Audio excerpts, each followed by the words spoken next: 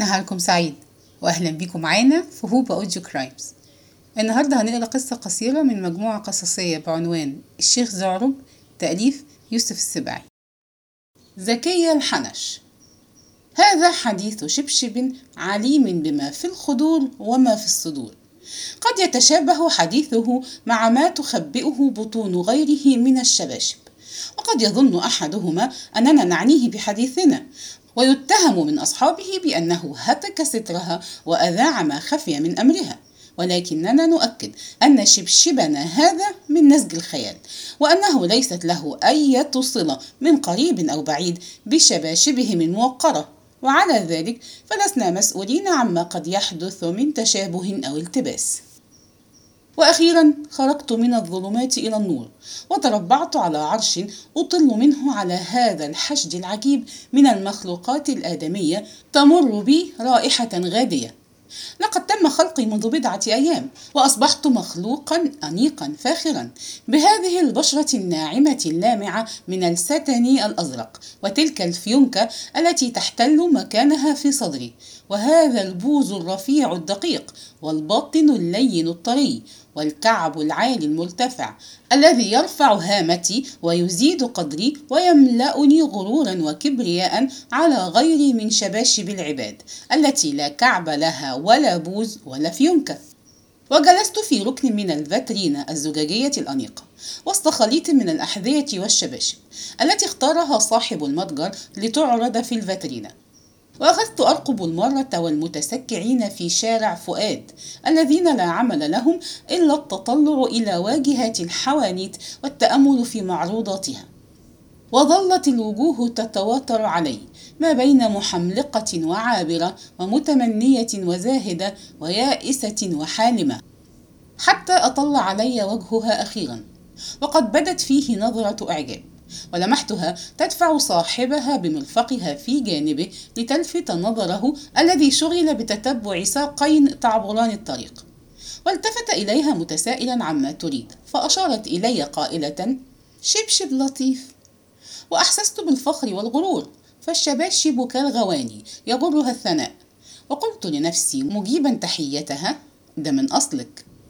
وهذا الرجل رأسه موافقا على أني لطيف، وهم بمعاودة السير، ولكنها نظرت إليه نظرة تأنيب، فهي لم تقصد بتقريضي أن يجاوبها بتقريض مثله، بل رمت إلى أكثر من ذلك.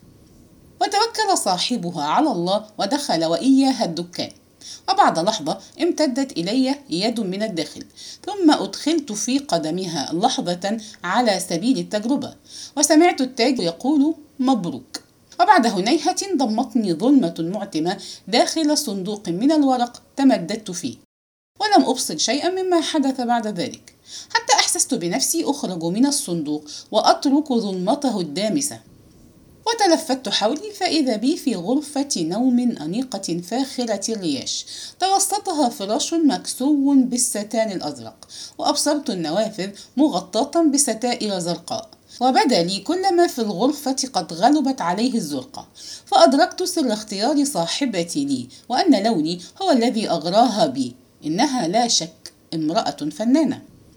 وكانت تجلس وحيدة في الغرفة على مقعد صغير منخفض أمام التسريحة، وقد نضت عنها ثيابها إلا من قميص داخلي أزرق شفاف، وأمسكت بي تتأملني برهة، ثم دستني في قدمها، وشغلت عني بعد ذلك بتأمل وجهها في المرآة. وضايقتني رائحة القدم لأول مرة، إذ لم تكن تتناسب كثيرا مع تلك العطور التي تفوح من الزجاجات التي رصت على التسريحة، ولا حتى مع رائحة النفتالين التي كانت تفوح من الصندوق الذي كنت أركض فيه. وألقيت على القدم التي دست في تحية مقتضبة، إذ لم أحس لصحبتها كثير فرحة. لقد كنت أتوقع أن أجدها خيرا مما هي، لقد تصورتها طرية ناعمة منتظمة كقالب الزبدة، ولكني فوجئت بأصابعها المعقلة وبالقل ينخس جانبي كالسكين، وبباطنها الجاف وعروقها النافرة. قلت لها متأذيا: سعيدة، سعيدة مبارك. إني أشم رائحة كريهة، ستتعودها بمضي المدة. ولكن هذه العطور المرصوصة ما فائدتها؟ لا فائدة منها، إنها لا تجدي معي نفعا. الحمد لله. على ماذا؟ على ما صرنا إليه. لست أرى بك ما يستحق الحمد، اللهم إلا الحمد على المكروه. وهذا الطلاء الأحمر الذي يزين أظافري، ما رأيك فيه؟ لا بأس، ولكن الأظافر نفسها ما لها، مش ولا بد. ماذا كنت تقول إذن لو رأيتها فيما مضى وقد كستها الحنة ولوثتها الطين والأتربة؟ حنة وطين وأتربة في أظافرك أنت؟ ومن أين لك هذا؟ وأكثر من هذا، الحمد لله على المانيكير والباديكير، الحمد لله على وجودك. وجودي أنا؟ أجل، بعد طول الحفاء وبعد طول العدو على الأسفلت المحرق في هجير بؤونة والوقوف على البلاط الرطب وسط مياه الغسيل في الرطوبة. رحم الله القبقاب، لقد كان أفخر ما ارتديت وقت ذاك. كنت أطرقع به على سبيل التفخر وانتزاع الإعجاب من خدم الحي وبوابيه. أبعد كل هذا لا تريدني أن أحمد الله على وجودك أنت وأمثالك من علية الشباشب الأنيقة والأحذية الفاخرة والجوارب النايلون؟ هذا أمر عجيب. أنت قد عدوت على الأسفلت عارية حافية ونقعت في مياه الغسيل. قولي شيئا غير هذا، إنك لا شك تسخرين مني. وهنا سمعت صوتا أجش ينادي من الخارج: زيزي هانم. وكانت زيزي هانم ما زالت جالسة أمام التسريحة تفحص وجهها في المرآة وتصلح الرتوش، فأجابت بصوت ناعم ممدود: حاضر يا شيري. وعدت أوجه القول للقدم التي أخذت تحرك أصابعها في باطني. أجل، أنا لا أستطيع أن أصدق شيئا من قولك هذا. هل يعقل أن زيزي هانم التي لا يحتمل مزاجها إلا اللون الأزرق تجري حافية على الأسفلت وتنتزع إعجاب الناس بترقعة القبقب؟ هذا منتهى التشنيع. أي تشنيع؟ أنت شبشب غشيم مستجد، أنا لم أقل غير الحقيقة. ولكن كيف يحدث هذا؟ كيف ينقلب الحفاء إلى نايلون؟ ليس هذا وقته، سأخبرك بعدين. وكانت زيزي هانم قد أتمت إصلاح الرتوش ونهضت فارتدت روبا من الحرير الأزرق وغادرت الحجرة، وصارت تطرق الأرض طرقات منتظمة. ذكرتني بترقعة القبقب التي قالت القدم إنها كانت تنتزع به إعجاب خدم الحي، وتوقفت أمام باب أطلت منه قائلة: اتفضل يا شيري. ونظرت إلى شيري فوجدته قد حجب عني كل شيء عدا، أو بوجه أدق عدا كرشه المنتفخ التي تدلى فوقها الصدير ذو الكتينة الذهب. وجلس الاثنان على المائدة وحجب عني المفرش الذي تدلى من فوق المنضدة كل شيء عدا ساقيها وساقيه. ووجدت الفرصة سانحة لأن أعاود حديثي مع القدم علي أستبين منها بعض ما خفي علي. قلت لها: خبريني، كيف كانت زيزي هانم تعدو حافية على الأسفلت؟ لم تكن وقت ذاك قد أضحت زيزي هانم، فقد كانت زكية الحنش. زكية إيه؟ الحنش، بنت المعلم مئمئ بياع الكسبة. ما هذا الذي تقولينه؟ حنش ومئمئ وكسبة؟ طبعا انت شبشب زوات، لا تعرف الكسبة ولم تسمع عن مئمئ الحنش. الله يكحمه، لقد ذقت منه الأمرين، طالما اكتويت بخيزرانته عندما كانت زكية تهرب من البيت الذي تخدم فيه، أو كانت تتصرف في بضعة قروش من أجلها. ألا تحس بذلك البروز في عرقوبي؟ إنه أثر التواء حدث لي عندما قفزت زكية من النافذة بعد أن كاد أبوها يقتلها من الضرب ذات مرة. أفهمت لما أحمد الله؟ مفهوم، ولكن ماذا؟ كيف حدث هذا الانقلاب؟ كيف أصبحت زكية الحنش زيزي هانم؟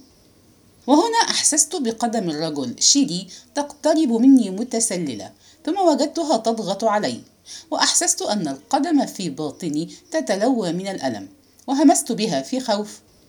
ماذا يريد هذا الحيوان؟ غزل، هو دائما يبدأ غزله هكذا. وانسحبت القدم من تحت قدمي، ولكنه عاد يقترب بساقه أو ساق الفيل كلها. ووصل إلي صوته من فوق المنضدة يقول وفمه محشو بالطعام. عبد الحميد بيك قال لي إن الفيلم مدهش. متى رآه؟ رآه في العرض الخاص الذي عرضناه له أمس. لقد انتظرناك طويلا ولكنك لم تحضري. لقد قال أنك بلغت القمة. حقيقي؟ وسمعت ترقعة قبلة، أغلب الظن أنها منها هي، لأن فمه كان في حالة من الامتلاء لا تسمح له بالتقبيل. عدت أسأل القدم. لم تخبريني بعد، كيف حدث الانقلاب العجيب؟ ماذا حدث لزكية الحنش بنت المعلم مأمأ؟ مأمأ مأمأ مأمأ كله يتساوى. نحن لم نغلط في البخاري. قولي ماذا حدث؟ هذا حديث طويل، دعينا نقطع به الوقت، دعينا نتسلى. وأحسست بها تنسحب مني قليلا وأبصرت بأصابعها تتلوى، فسألتها: ما بالك تتباعدين؟ وما بال أصابعك تتلوى هكذا؟ لقد أطبقت علي، ما لك تضغط على أصابعي هكذا حتى جعلتني أضيق بك؟ معك حق، بعد طول الحرية والانطلاق على الأسفلت لابد أن تضيقي بي. أقصر لسانك ولا تكن قليل الأدب. أقلت شيئا من عندي؟ ألم تعترفي أنت بذلك منذ لحظة؟ أجل، ولكن هذا شيء مضى، يجب أن تتناساه تماما وتنكره تمام الإنكار. يجب ألا تذكر إلا أني لم أتعود السير إلا على السجاجيد العجمي في بيت بابا. مئمئ الحنش؟ لا بابا محمد باشا الحنكاش، صاحب عقارات وأطيان وسليل أكبر عائلات الدقهلية، وابن مفهوم ابن زكي باشا الحنكاش الذي ينتمي إلى الدوحة الكريمة المفضلة. تستطيع أن تقول هذا، ويجب أن تذكر أيضا أن هذا النتوء في العرقوب نتيجة للوقوع من على الحصان في إحدى النزهات الخلوية في العزبة، والكل من ضيق الأحذية البالي، والعروق والقشف والزرقان. لا تذكر شيئا من هذا. والرائحة تناساها. لا كله إلا هذا. أرجوك أن تبقي بعيدة عني. أجل هكذا، دعيني أشم نفسي، إن البعد عنك غنيمة. غنيمة يا عرة الشباشب. ثم عادت تندس في بعنف، وقلت مهدئا: ألا تريدين مزاحا؟ أكنت تمزح؟ بالطبع، ما دام قد حكم علي بعشرتك المؤبدة أستطيع أن أضيع العمر معك في خصام. قولي ماذا حدث لصاحبتك زكية الحنش؟ قلت لك انسى هذا الاسم، زكية الحنكاش. زيزي هانم كفاية. ماذا حدث لزيزي هانم؟ هربت من بيت أبيها. بيت أبيها؟ من قال لك إن لأبيها بيتا؟ لم يكن له بيت؟ الحنكاش باشا لم يكن له بيت؟ أين إذن كان يضع السجاجيد العجمي؟ أكان يفرشها على الرصيف؟ أيها الأبلة، لم يكن أصبح بعد الحنكاش باشا، كان لم يزل مئمئ الحنش. ليكن مئمئ الحنش أكان يبيت في الإسطبل. اسطبل؟ أجل في الإسطبل. غريبة هذه؟ أبدا. إذن علامة دهشة.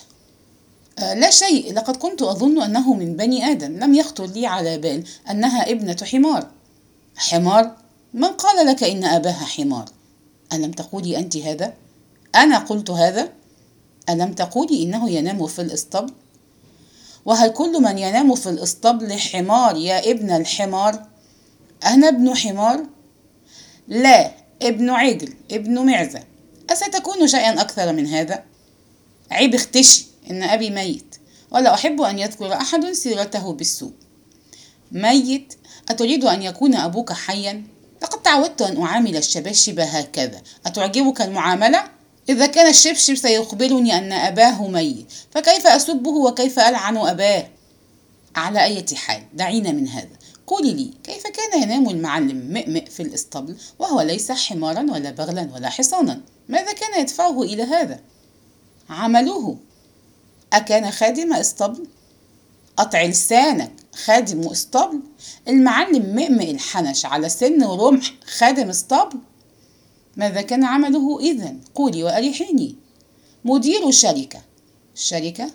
أجل، شركة نقل، كان لديه حماران وعربتان كرو. مدير شركة كرو؟ يعني عرباجي كرو. والله يرحمه كان يملك وسائل نقل أخرى، يعني ترميات، سكك حديد. الله يرحمه فلل ولا فالك، إنه ما زال على قيد الحياة كمان، وما زال يقوم بإدارة شركاته شخصيا بنفسه، يسير وراء الحمار من مصر القديمة إلى مصر الجديدة. وماذا يقول عنه الناس؟ ومن أدراهم أنه أبوها؟ ألا يزورها؟ أبدا. ألا تزوره؟ أبدا.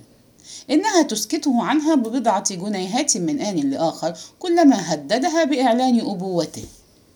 شيء جميل، إعلان الأبوة قد أضحى جريمة في حق الأبناء. في مثل هذه الحالة، نعم، كنت أقول إنها هربت من البيت. بيت من إذن؟ بيت أسيادها الذي كانت تعمل عندهم. لقد هربت منه في إحدى الليالي وصممت ألا تعود إليه. وماذا فعلت إذن؟ هامت على وجهها واشتغلت ببضعة أعمال مختلفة كجمع الأعقاب والشحاذة، ثم انتهى بها الأمر أخيرا إلى الاشتغال بالأعمال الحرة. اشتغلت حرة؟ ماذا تعنين؟ أعني حرة في جسدها تفعل به ما تشاء، وكان جسدها قد أضحى في ذلك الوقت صالحا للبيع والإيجار، وعرضته في السوق فضر عليها شيئا من الربح. وماذا حدث بعد ذلك؟ استمرت في عرضه حتى حلت الحرب، فارتفع سعره ضمن بقية البضائع التي ارتفع سعرها، واستطاعت بذلك أن تضع قدميها على أول درجات الكادر. كادر؟ أجل، كادر الأرتستات. ألا هن كادر؟ بالطبع، كادر ذو درجات وعلاوات. لست أفهم، لم أسمع عن هذا الكادر من قبل. يبدأ الكادر بخادمة، وهي تقابل عامل خارج الهيئة، وبعد متشردة تقابل درجة ثامنة مخفضة، وبعد تتدرج إلى فتاة شارع، ومن فتاة شارع إلى أرتست حرب، ومن أرتست حرب إلى أرتست صالة، وهي تقابل تقريبا الدرجة الرابعة. وبعد يحتاج الأمر لشيء من الكفاءة، فبدلا من أن يكون عملها مجرد الجلوس مع الزبائن والفتح وتأدية الواجب، يصبح عملها راقصة أو مونولوجيست، وهو أمر يحتاج إلى موهبة في تلعيب الوسط والأرداف، أو في الصراخ بصوت مقبول.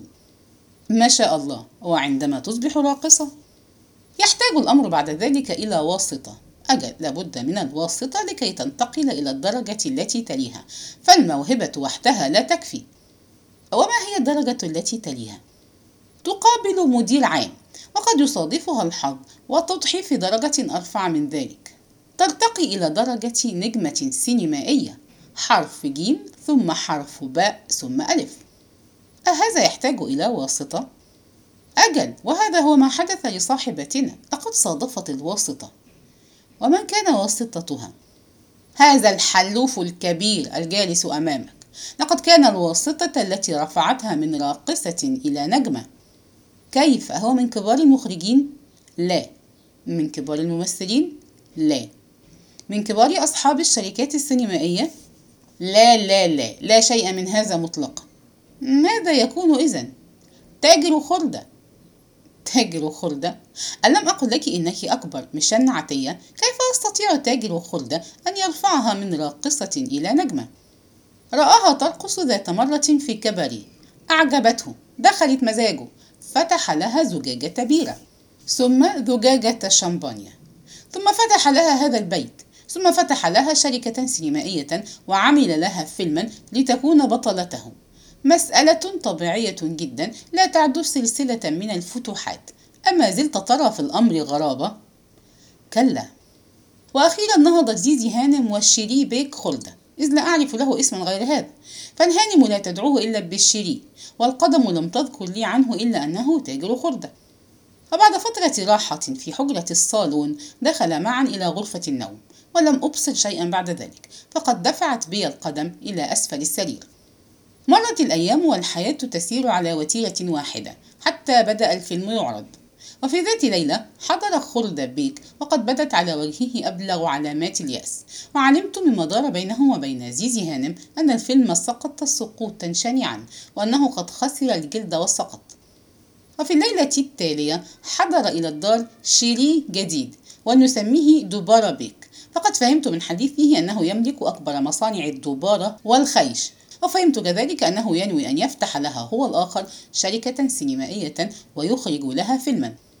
دخل الشيري الجديد حجرة النوم كما دخل صاحب له من قبل، واتخذت أنا مجلسي المعتاد تحت السرير، وفجأة سمعت طرقات شديدة على الباب، ونهضت زيزي في فزع لترى من الطارق. كان الطارق هو الشيري القديم خلد بيك. سألها من الذي عندها، فأجابته: مش شغلك. وصرخ فيها فصرخت فيه، لعن أباها فلعنت سنسفيل أجداد أبيه، صفعها صفعته، ثم دارت المعركة حامية الوطيس مستعرة الأوار. ولم تخفني المعركة في أول الأمر، بل لقد وجدت فيها شيئا يبعث على التسلية، ما دمت أقف فيها موقف المتفرج المحايد أو غير المحارب. ولكني فجأة وبدون سابق إنذار وجدتني أنتقل من القدم إلى اليد، وإذا بي أستعمل استعمالا لم يخطر لي قط على بال. فقد أصبحت سلاحا فتاكا للقتال، وجدت نفسي أخوض غمار المعركة فأهوي على أصداغ صاحبنا بالكعب. ولم أكن أظن في نفسي تلك القدرة على القتال، فقد كنت السبب في تحول دفة المعركة وتقهقر الخصم وانطلاقه لا إذن بالفرار. وعادت زيزي هانم بعد أن أغلقت الباب بشدة ودخلت غرفة النوم، وأبصرت دوبارا بيك قد تكوم واختبأ في ركن الغرفة، ولكنه لم يكد يراها حتى ظهر مبرزا شجاعته. ونظرت إليه وإلى أصداغه وإلى قفاه، وأحسست برغبة جارفة في القتال، فقد فتح منظرهما شهيتي. ولكن زيزي هانم دفعت بي تحت السرير، وهمست للقدم قبل أن أفارقها: قولي لدوبارا بيك إن اللقاء بيننا آت لا ريب فيه. وهنا نكون قد وصلنا إلى نهاية هذه القصة، وإلى لقاء قريب في قصة جديدة.